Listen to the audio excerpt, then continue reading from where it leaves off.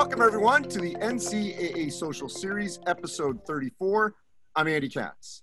We're focusing on the NCAA Woman of the Year Virtual Awards for 2020. Pleased to be joined by Suzette McQueen, who comes from the CIAA. She's the Senior Associate Commissioner for External Relations and Strategic Partnerships and an NCAA Women of the Year Selection Committee Chair. Denise Udelhoffen from Loras College Athletics Director, also an NCAA Committee on Women's Athletics Chair, and last year's winner, Angela Mercurio, former Nebraska triple jumper and a 2019, as I mentioned, NCAA Women of the Year, a biochem and women's gender studies major. So I want to start there because your resume is incredibly impressive. First off, what are you doing now? I'm currently a first-year medical student at Harvard Medical School. So I'm living out in Boston right now. Well, obviously, middle of a pandemic, we're doctors focusing on this, and your life and your story is incredible in what you overcame with your diagnosis as a senior in high school, overcoming a tumor diagnosis and becoming an elite track and field athlete, and then going on to be successful academically. First, before we get to the history of this award, I just want to know, first off, what this award meant to you. Yeah, so to start off, it was definitely a surprise. After getting to know the other nominees that were up for the award and seeing what they had accomplished, what they had lined up for their future, I was just so inspired. I was honestly just happy to be there, happy to be in their cohort, happy to be considered with the women who won this award over the past couple decades at that point. And yeah, so I was not expecting to win. And I was looking around at the other girls like, no, she's gonna win, she's gonna win, she's gonna win. I didn't prepare a speech, anything like that. So yeah, first feeling was definitely shock. But after I reflected on it a little more, it was definitely a much deeper experience. I think when you're an athlete on that level, it's not like you just, rolled out of bed at 18 and decided to try your sport. It was, for me, it was at 9 years old when I was like, okay, I enjoy running, I enjoy the sport. And then in middle school, feeling like, okay, I want to get an education and track is a way to do that. And then high school, continuing to make sacrifices and work hard and track and in the classroom and miss out on time with my friends and other fun things. And then further into college, more sacrifice, more long days of work and studying and being in the community and all of those other things. So to win the NCAA Women of the Year award to me was validation almost. Like everything I had done over all the years since 9 years old, it meant something and I was being recognized for all of that work. So it was that validation, and it was also this motivation to keep pushing on and to continue with the hard work and everything that I was doing. Beyond that, it was really important to me to be able to represent Nebraska on that stage and showcase how much they had supported me and all other student athletes. Because, I mean, if they hadn't made sure we ate 3 times a day, who knows if I would have been able to, keep pushing my body to that limit. So, and also my coach, because he was extremely flexible and enabled me to balance everything else with track. And that's something I'll be eternally grateful for. Yeah, and as we get ready to crown the next winner, the 30 honorees, the 9 finalists, the winner, you check the resumes and they're incredibly impressive. Suzette, I'll start with you, then Denise. First, Suzette, listening to what this award means to Angela, how she epitomizes the values of this award that started 30 years ago in 1991. How does it make you feel being a part of this when you hear the passion and everything that you worked for and the culmination of getting an award like this and what it means to you? Well, I just wanted to say hello to Angela and thank you everyone for letting me be here today. And Denise, hi. You deserved it. I mean, it was a very tough decision last year. It was a very tough decision this year. I was a student athlete many moons ago, and I know I would not have been in the same category. I mean, the amount of work that goes into being a complete academic, athletic, leadership, community service. I mean, that takes a huge commitment, and I congratulate you and all the honorees from this year. It really is, and it makes our job very tough too, because we have a lot of great candidates, and to get down to the nitty gritty of just one little thing that makes someone stand out above someone else doesn't negate all the wonderful things that they did, but you do have to ultimately pick one person, and it was very difficult to do that. But all the honorees were definitely amazing and inspirational and very impressive. Denise? I took along with Suzette, it's a committee effort. And, she talked about the nitty gritty. When you're talking about these kind of student athletes, they're fantastic across the board. And we really look at personal statements, is there something that they had to overcome or something that they had to do to be a student athlete in 4 years and be successful? I will say and echo also is that when you read these resumes, you look back and you're like, what did I do with my life? Because what they're doing is like blowing us out of the water. So it's so impressive what they do and that they do it. And we know how hard it is to be a student athlete, but to put all that community service and all the extra things that they do to go in to be Woman of the Year is just, it's mind blowing. It's awesome. One thing that really struck me in looking at some of these past bios and the current bios is how many are related to the medical field, whether it's even kinesiology, which is obviously the physical aspect, or the biochem, or biology, and I'm just, and if all of you could sort of comment on this, I'll start with you, Angela. Is that just a coincidence, or why is that so many of these women, these elite athletes, are somehow tied in some form or fashion to the medical field? Yeah, I don't know if I have like a for sure answer, but my first thought is that it's a little self-selecting in that the process through medicine is a very long, hard road with a lot of sacrifices to be made and a lot of hours put in. And that's very similar to the road through being a student athlete. So I think, you have those personality traits that you develop through your time as an NCAA student athlete. And then you continue to refine and use those same skills through medical school and through medical training and through all those things. So I think in that way it's self-selecting, but I also would say, like, in my biased opinion of all the wonderful teammates I've had, is that like they truly care about people, and that act of service and that compassion that we have for each other and for the world we live in, I think shows through medicine as well. That, and then Denise? I would say, I'm thinking back to past years, other resumes that we read, and sometimes it's usually an experience that they had. They got hurt during high school or college, and they've had to go through physical therapy. They've had to work with, various doctors, and sometimes that's what triggers or sparks their interest in that type of profession. Yeah, I would agree with Denise on that one. I think that being around athletes and physical fitness and all the things that it takes to be successful at that high level, it self-selects for folks that are interested in being around other athletes and other forms of medicine and health and wellness. So I think that I agree with Denise. All right, so let's go back to 91 and the creation of this award. Suzette, I'll start with you. If you can go back to that era of where we were as an NCAA organization, an athletic community, sort of awakening and recognizing the great accomplishments of women, which would have been less than 20 years or right around 20 years from Title IX.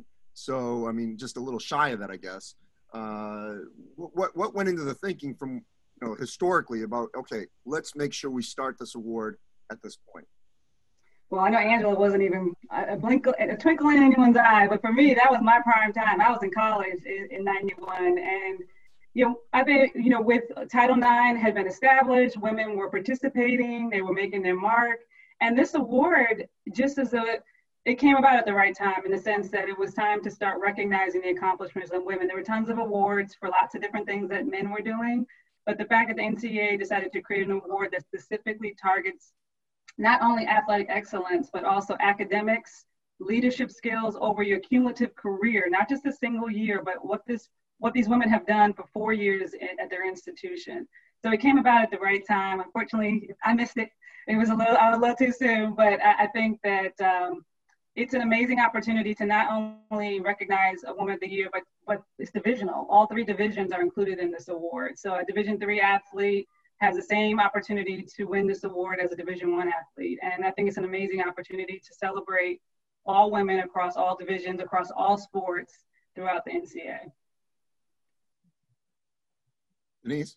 I would add to that, and that was one thing I was going to, I mean, to me, that it's across all three divisions, and then you read all the different, accolades that they have and accomplishments that they've done, and a lot of things that stick out to me, especially some of them that you're a student athlete, but they're going, they're studying abroad, they're going, during the summers, when they have time off, they're doing something, usually with community service. And so to me, it's just that women get that opportunity and that we are recognizing them for all of their accomplishments. I just think it's good for women, and it's good to have them, we'd like to give everybody an award that applies. And I mean, that would be over 600 awards, I think. And so a year, but it's just, I think for women, this is important. We need this. Women need this. Oh, Suzette, to that point, Division I, II, and III, there are times when they are like completely different worlds. Mm-hmm. Obviously funding, access to medical care, all down the line. What went into that thought process of one award versus, because I don't even know how you would decide that, because there's so many different, athletes that you could go with at different levels, but to choose one among all three divisions, how was that decided? Well, I think the great thing about the way the award is set up is that you're guaranteed to have representation when you get to the final decision. So we go from, as Denise mentioned, 605 applicants to, I think there were 160 odd conference honorees. And then from that, we pick a top 30. And of that top 30, 10 have to be from each division. So you're already guaranteeing representation. And then we narrow it down to a top 9, 3 from each division. So then when you're looking at that one person for the year, you have a great representation across all three divisions. And it really helps to make sure that there are opportunities for women in any institution to be recognized for their accomplishments. That's what I love about the award, is that it recognizes the top 30 and it celebrates them on a national stage. And the same thing with the top 9 gets celebrated, and then your final candidate. And the way it's set up, it really ensures that the right candidates are receiving the recognition each year. And ultimately, the full committee on women's athletics has to decide the one person. Once our subcommittee has got that 9 in place, we turn it over and let them decide. But it's a tough decision. And historically, there have been representation across all three divisions, which is great. Denise, about this, that there's no wrong answer here. I mean, once you get to the finalists, it's not like the MVP of the WNBA or the NBA or something. We can look at the numbers, what they accomplished, and say, okay, that's your MVP. You really, and I know it'd be difficult to not be the winner versus the other 8, but at the same time, when you look at this pool, how much do you say, all of them could win, and unfortunately we have to just pick one? I think we say that, and Suzette I think we say that every time that, I've done this last 3 or 4 years. I think every year it's like, okay, I mean, there's no bad choice. And so that's nice. But I can tell you that it takes hours. This isn't like a 15-minute discussion and then, decide the winner. It takes us usually a meeting, we take a break, and then we come back. Another thing, it's across all three divisions, but the amount of all the different sports that we see, we might see rugby, bowling, track and field, swimming. I mean, to me, that's unique in that not all, Division I, II, and III, not all of us have all those sports. And so sometimes when you see what they've gone through and what the seasons that they do, I think that's unique too. It's just, you're really looking at the whole individual and what the packages they bring. So Angela, I mean, I know your story was well documented a year ago, but people have short memories. So I just want to peel back, if we can, just for a moment here, and go back first to that first diagnosis that you got in your senior year in high school. At that point, how much did you think any athletic career could potentially be over before ultimately you ended up being this elite athlete and triple jumper at Nebraska? Yeah, I think at first I was well, it was a tumor in my knee, so I was seeing an oncologist, which was scary in itself. And that kind of fear of, is this cancer? Like, am I getting, like, do I have a chronic illness? Kind of that idea. And will I ever be able to do track again? And at that point, my whole identity was wrapped up in track and in being an athlete. Like I said, since I was 9 years old, that was just how I viewed myself. So you couple that with, I got my diagnosis 2 weeks before I was supposed to go to Nebraska on the scholarship I had worked for 6 years, like really worked really hard just for this. And I'm being told, oh, well, you're never going to do track again. You might not walk for a year. So yeah, in that exact moment, I can't really even say how I felt, but just, I don't know what my life is going to be from here on out. But thankfully, and I don't know where it came from, there was a little bit of hope in there. Like, okay, maybe this isn't the final diagnosis. Maybe this isn't like the final word. And I was eventually, ultimately able to meet another surgeon who, gave me a different diagnosis. And I got back on the track within 3 months, which is vastly different than never again. So I think in that, it did come down to that aspect of hope and believing, like, okay, there's another option, and like, this is what I want to do, and this is what, like, I hopefully will be able to do if I find another method. Angela, one thing that I hope that we still have in a post-pandemic world is the ability to have these global citizen athletes, because that's what you are as well. With Canadian roots, you spent time in India, Nebraska. I'm just curious, how much as a global citizen did that help shape you?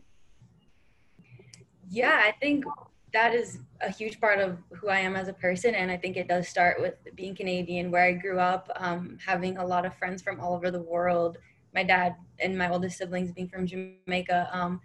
I think it played a huge role in just this understanding of the fundamental differences between all of us, but that's just what it is. It's not a problem. It's not like something we need to try to, often we do find we have to have the tough conversations to figure out those differences, but it is that is how we are. And that's what makes this place so beautiful. And that is what makes this place interesting and fun, and makes it cool to meet new people and travel and go around the world and have new experiences.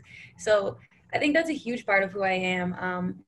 And I think it has also played a role in me wanting to pursue medicine as well, and have this opportunity to take care of all different types of people. Yeah, if you guys can pick up on that, Suzette and then Denise, about that aspect, and look at the bios, some of these athletes have done things similar to that as well.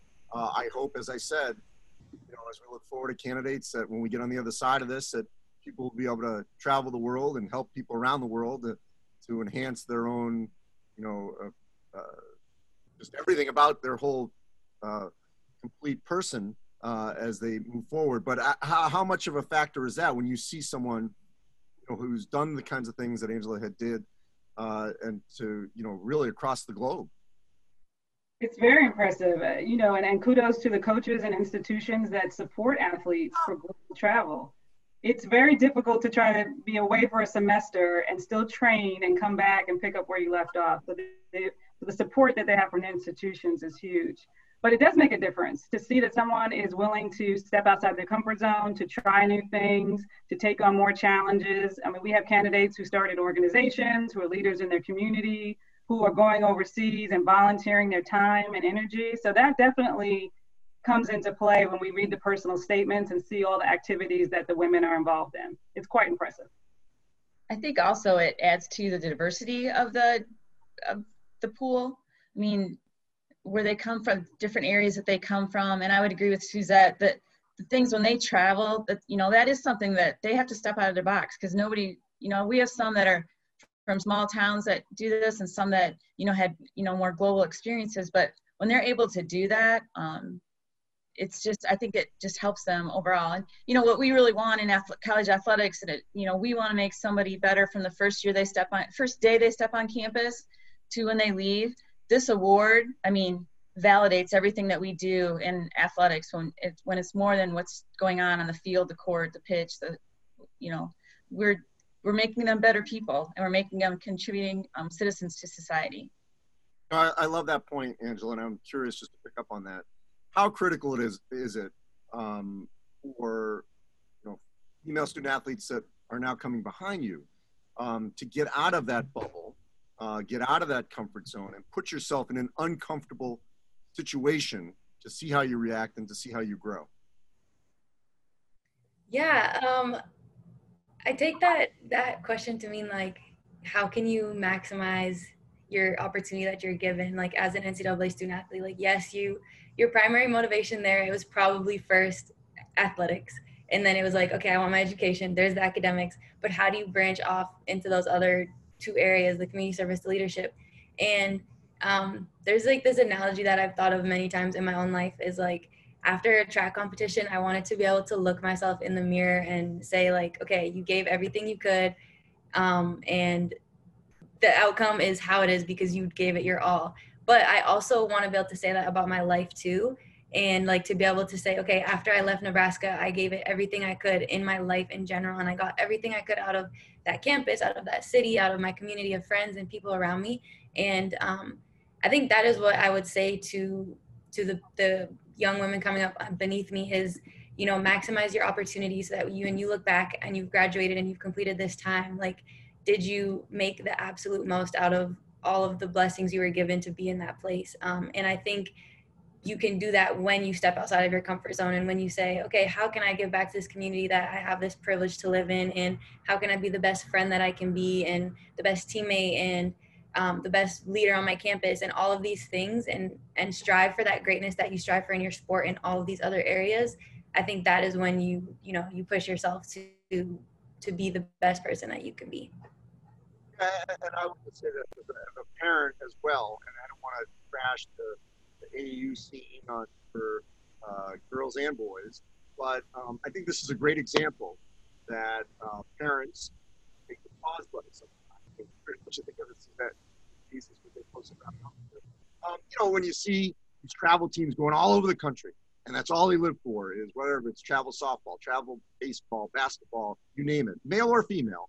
But that's not everything. That they have to obviously be much more of a well-rounded person, just as a human being, even get that scholarship and to enhance who you are as a person beyond athletics. I think this is a great example, and Angela is the perfect example to show just being the whole person is more important than literally every weekend and every week, all you're doing is competing for these tournaments to ultimately get some sort of scholarship.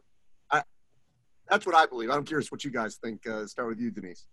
Well, I think when you listen to Angela speak, how can you not get excited and just be like, she's fabulous. And we see these other resumes that are the same thing, and just, they're doing it the right way. And it's not just about wins or losses. It's about how she's going to be a leader, now in the medical field. And it's awe-inspiring to me. Like, you listen to them and you're just like, this is why we do this, because of Angela. Yeah, I would agree with that. The way the award is set up, it's equal parts. So there's 30% for your academics, 30% for your athletics, and 30% for community leadership, and then your personal statement makes up the balance. So we've had candidates that are All-Americans, and we've had candidates that have had 4.0s. But when you put it all together, our candidate has all of those characteristics. And Angela is a perfect example of someone who has a complete package. She's the complete package. And the candidates that we see this year, the ones we saw last year, that's why it makes it very difficult. We get down to the point where you literally are just deciding small little differences with the women, but they're all have got there because they are complete packages. They are well balanced. They're doing it in their community. They're doing it on the field of play and in the classroom. And so congratulations to Angela again, and then also for this year's honorees. Well, I appreciate Denise and Suzette. And Angela, I just want you to have the last word, because for student athletes that are out there watching in advance of this award, this is an unprecedented time. You're in the medical field, you're at Harvard where they're all online, the predominant, majority of students there in a lot of places around the country. And we've talked about this a lot on our social series, and we worry about the mental health aspect for a lot of these athletes if they, have to be in isolation or quarantine, or their whole lives are disrupted. Their normalcy is no more. Hopefully it'll come back in the spring, summer. But just what would be your advice of weathering this storm, of getting through, you know, this incredibly difficult time when so much of what you're used to has been altered? Yeah, I think one, my heart goes out to all the athletes right now because I mean, I'm retired, but I can only imagine how hard it would be to, you know, not be able to train as how you want to train and, you know, be confined to your house at times when you just want to be with your team and other things like that. So my heart goes out to all of you for sure. And my advice would honestly be like, take advantage of this time. Like, even though it's not in your plan, it's probably not in plan A, B, or C, you can use this time to find out what else there is, you know, about you that you love. What do you love outside of your sport? Do you like to paint? Do you like to write? Do you like to sing? Have you wanted to learn how to play guitar? Find these other things that you love and that, you know, give you that same sense of purpose and that same sense of joy that your sport gives you, because like ultimately sport is not forever. That's the one point. And hopefully you go on to be professional or you stay in the sports realm in some other like professional capacity. But if not, there is other things that you're gonna have to do. So I think taking this time to work on these other avenues and explore other avenues while you can make it a little more bearable. Wow, I'll tell you, Denise, what an unbelievable ambassador for the NCAA Women of the Year Award for 2019. Angela Mercurio, unbelievable. You're a star, and I know that great things are to come for you, certainly in the future. Appreciate all of you, and thanks to everyone. And as always, you can go to ncaa.org/social series, where all our social series are archived, all 34 episodes.